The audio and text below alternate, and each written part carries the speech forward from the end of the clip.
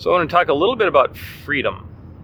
And what I mean by that is, in terms of the day-to-day, I don't know if you're like me, but I noticed that my happiness is almost entirely based on everything working out well to my joy or happiness or comfort.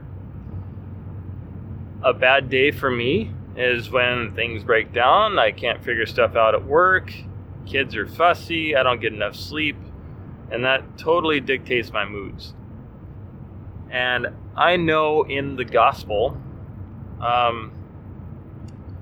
in the Bible, various areas where there's this joy that is disconnected from everything working well. Think about the apostles when they were beaten and they felt joy that they could suffer on behalf of the Savior. We got many examples throughout Scripture of joy not being tied to circumstances. So I'm on a pursuit to get there. And I know it's going to be a long road. I know there's a lot of layers to the onion that has to be peeled back before I get to the root of the matter. And I know most of it's wrapped up in my own affections. And so that's where a book comes in. I've been listening to a book called Desiring God by John Piper. And it's a defense of the idea of Christian hedonism. Hedonism, strict definition, is that it is the pursuit of pleasure. We know it kind of negatively by a pursuit of pleasure in the world, by maybe lustful or other types of pleasure, and in a Christian realm, those things are sinful. But Piper has taken kind of a neutral view of the term hedonism, and he calls himself a Christian hedonist. In other words, he is a pursuer of pleasure, but that pleasure, the target of that pleasure, is in God himself. Not even in the things that God provides, the gifts that he gives, or even in happiness itself, but the pursuit of the pleasure is really in God himself. His own person provides us pleasure. Knowing him and relating with him, having him in our lives, provides that pleasure. I believe that really is the good news of who God is. So that's my pursuit. And one of the things that John Piper was talking about in the book is early on he felt this tension between doing God's will and pursuing pleasure. And I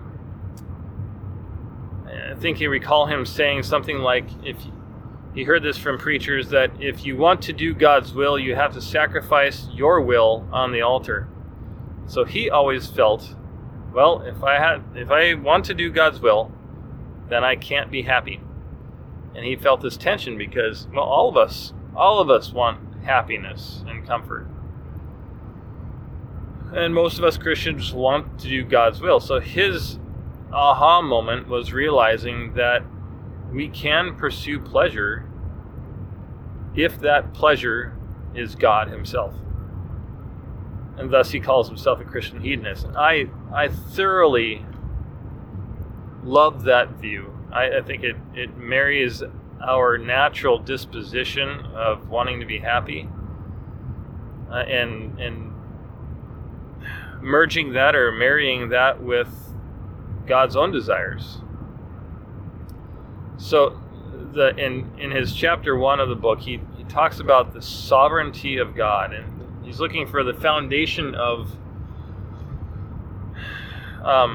Christian hedonism. He's looking for the foundation. And he claims that God's sovereignty, and that's defined as nothing can thwart God's will. Nothing can keep God from doing what he wants to do.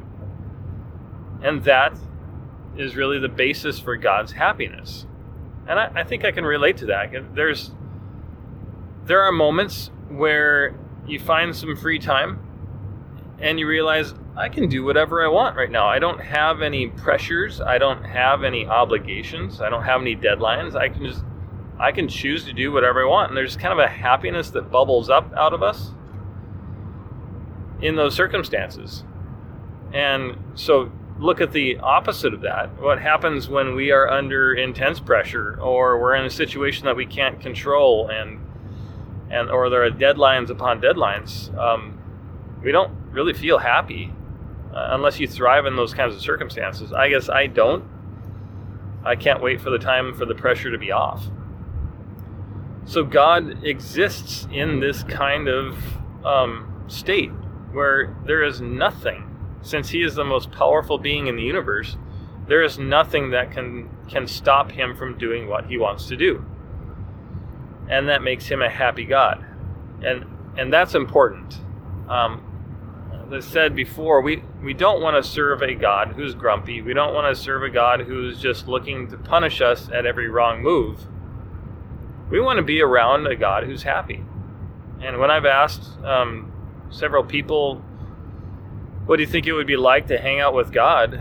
Not many of them see him as a happy, joyful God. Many of them see him as the rule enforcer, as, God is love, but they just kind of seem to give that as lip service instead of really truly believing that God is tender and loving and gracious and wants to embrace us. So I think it's important to reflect on the idea that God is a happy God, a genuinely joyful God, that nothing can stop him. And many, what is the phrase? Absolute power corrupts absolutely. So many people who have that same quote-unquote power on earth, or at least the perceived power of that on earth, they use it for corrupt ways. They dominate people. They rule harshly. I think that's the majority of the cases that we see. But God's not that way. God's joy overflows to us. The other concept that I find interesting, and it's a little hard to parse through at first just because of our natural tendencies to avoid it, but God's joy really is in himself. He is joyful because of the way he is. He's joyful because of his own beauty. He's joyful because of his own perfections, his own power. And I think many of us, as we relate that to maybe people around us who think highly of themselves, we think, man, that is such a prideful person. And I personally wrestle with pride. And that's something those are thoughts that I try to avoid in order to be humble, in order to see God more clearly. But for God, he's in a different scenario. He must think that way.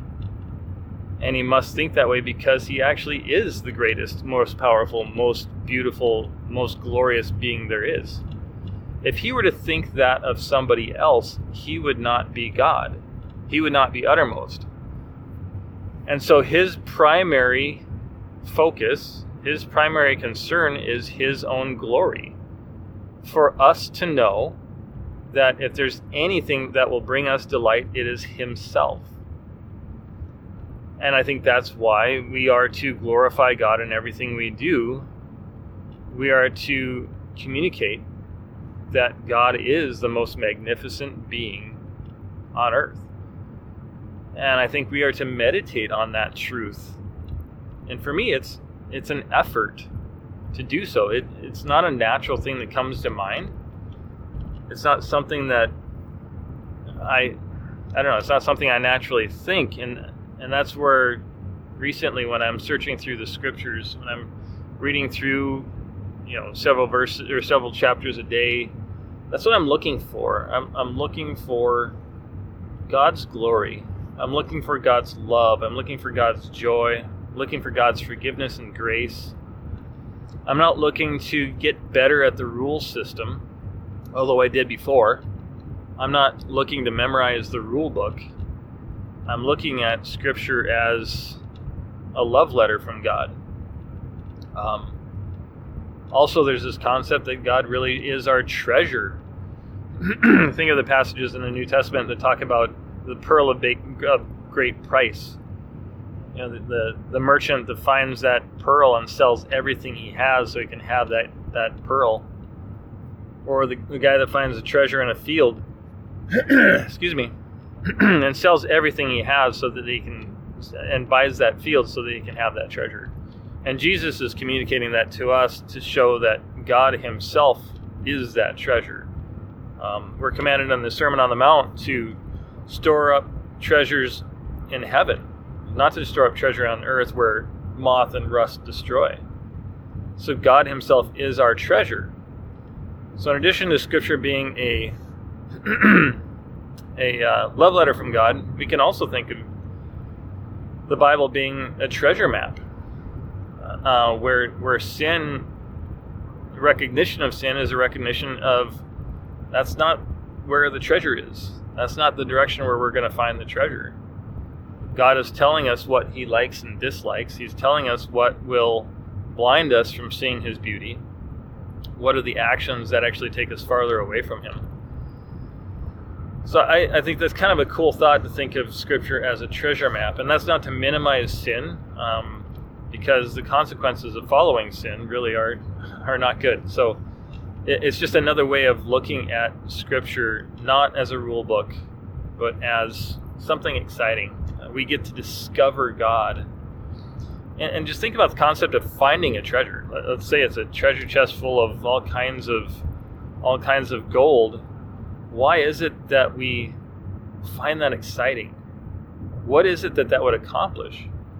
And as I think through it, if we have those kinds of riches, again, it kind of gets us back to we can pretty much do whatever we want. All the cares of bills and even the need to work, all that stuff fades away, and we can just kind of do what we want. And we're kind of pursuing that happiness. And really, if you think of God as a treasure, God takes care of us in every way, and he fulfills our every desire of the soul, rightfully viewed. But there are so many things so many desires and passions and lies and half-truths and all that stuff that really kind of keep us from seeing God most clearly. And I think that's really where you see Satan doing his best work, is accusing God of different flaws of character and accusing God of not being just and righteous and powerful. He's marring God's beauty and God's glory so that we don't pursue him. So as I've been reflecting on that and thinking of God as our treasure, it really helps to avoid sinful tendencies, whether that be, a physical lust that we have. I've kind of been repeating back to myself that God's more attractive than that person. Or if I can't get a thought out of my head of a cool idea that I have, then God will bring me more fulfillment than the execution of that idea. I think we really need to meditate on God's glory. And again, I think we have to see God's glory, and not just in terms of this vague, it is hard to define, but I think God's glory is, he is more beautiful than the most beautiful person on this planet. He is more loving than the most compassionate, loving, tender person on this planet. He is more pure than the purest person that we know. He eclipses everything we hold as honorable. He eclipses that far beyond what we can ever imagine. And if there's anybody we would ever want to hang out with, man, if we truly knew God's beauty and God's glory, we couldn't take our eyes off of him. We couldn't take our mind off of him. It's like when you first start dating somebody for the first time, and it's such an exciting relationship, and just our every thought seems to go towards that person. Like when I was first dating my wife. I think if we truly knew God, that would be the case, and that's my pursuit. I want to find joy and find happiness in really truly knowing God, and that's eternal life, that we may know him, the one true God, and Jesus Christ, whom he sent. So, and just thinking about God's word, again, looking at the Bible, I think about the passage when Jesus is being tempted in the wilderness, and he is fasting for 40 days. Obviously, he's hungry. I think even Scripture said, and then he became hungry after 40 days, which is interesting. But then it says that Satan tempted him with these 3 basic temptations, and one of those temptations is turn these stones into bread. And Jesus replies with Scripture and says, man shall not live by bread alone, but on every word that comes forth from the Father. I've been reflecting on that. There's another passage in Isaiah 55 that also talks about asking them to turn from their sinful ways and instead listening intently to God and inclining their ears. So what is it that God says that nourishes us, that feeds us? Think also when Jesus is talking to the woman at the well, and then she goes away back into the city, and the disciples come and said, Lord, you need to eat. And Jesus said, I have food that you're not aware of. In other words, doing God's will is his food. And we don't typically think of being nourished in that way. So with this premise of God's glory, his absolute beauty and magnificence, and his fulfilling character for our souls, every word he can say about himself that communicates the truth of his character and nature feeds us absolutely. And we need to listen to what his word says about the things that take us further away. If we really want to hear him and have the truth of his beauty revealed to us, then we also need to listen to his prescription on staying away from certain tendencies, what he calls sin. We're missing the mark. Sin is actually an archery term of how far you were from the bullseye. The measure is sin. And if we're aiming for God and becoming acquainted with his beauty, then we're missing the mark when we're sinning. He's not looking to take away our joy, he's looking to increase our joy. So we need to see Scripture in that way. So as we go to Scripture, in fact, maybe you have a hard time going to Scripture. Maybe you have a hard time staying in the Word. If you see it as a love letter, if you see it as a treasure map, and if you truly believe that God is the best thing for our souls, and every word that describes him really feeds and nourishes us, I think we become confronted with the truth that, okay, we got a little spare time here. Am I going to go to Facebook? Am I going to go play a game? Am I going to do some other things that maybe I shouldn't do? Rather than going to those things because we're trying to fill a void, we're trying to be happy, we need to more and more have our eyes opened to the idea that Jesus is the only thing that truly satisfies and that will continue to satisfy. God himself in his person is magnificent and glorious and beautiful enough to fulfill our every need. So that's my goal, is really to get there. And the only way I can get there is continue to ask God for the power of his Holy Spirit to open my eyes to see. Otherwise, I'm going to continue in blindness. There's no self-help route here. There is no pull up the bootstraps, try harder to get there. It's just simply asking for God's mercy and grace to see him more clearly. And if he is about his glory, and if he is about being known so that everybody knows how beautiful and glorious he is, then he will answer those things. I think that's exactly what John records about Jesus saying in John 15 that if you ask according to God's will, He will answer you. And that's what I'm betting on. So I hope that helps a little bit of understanding God's glory more, of maybe how to read the Bible in a little bit more focused way instead of seeing it as a rule book. So I hope you guys have a great day and a great week.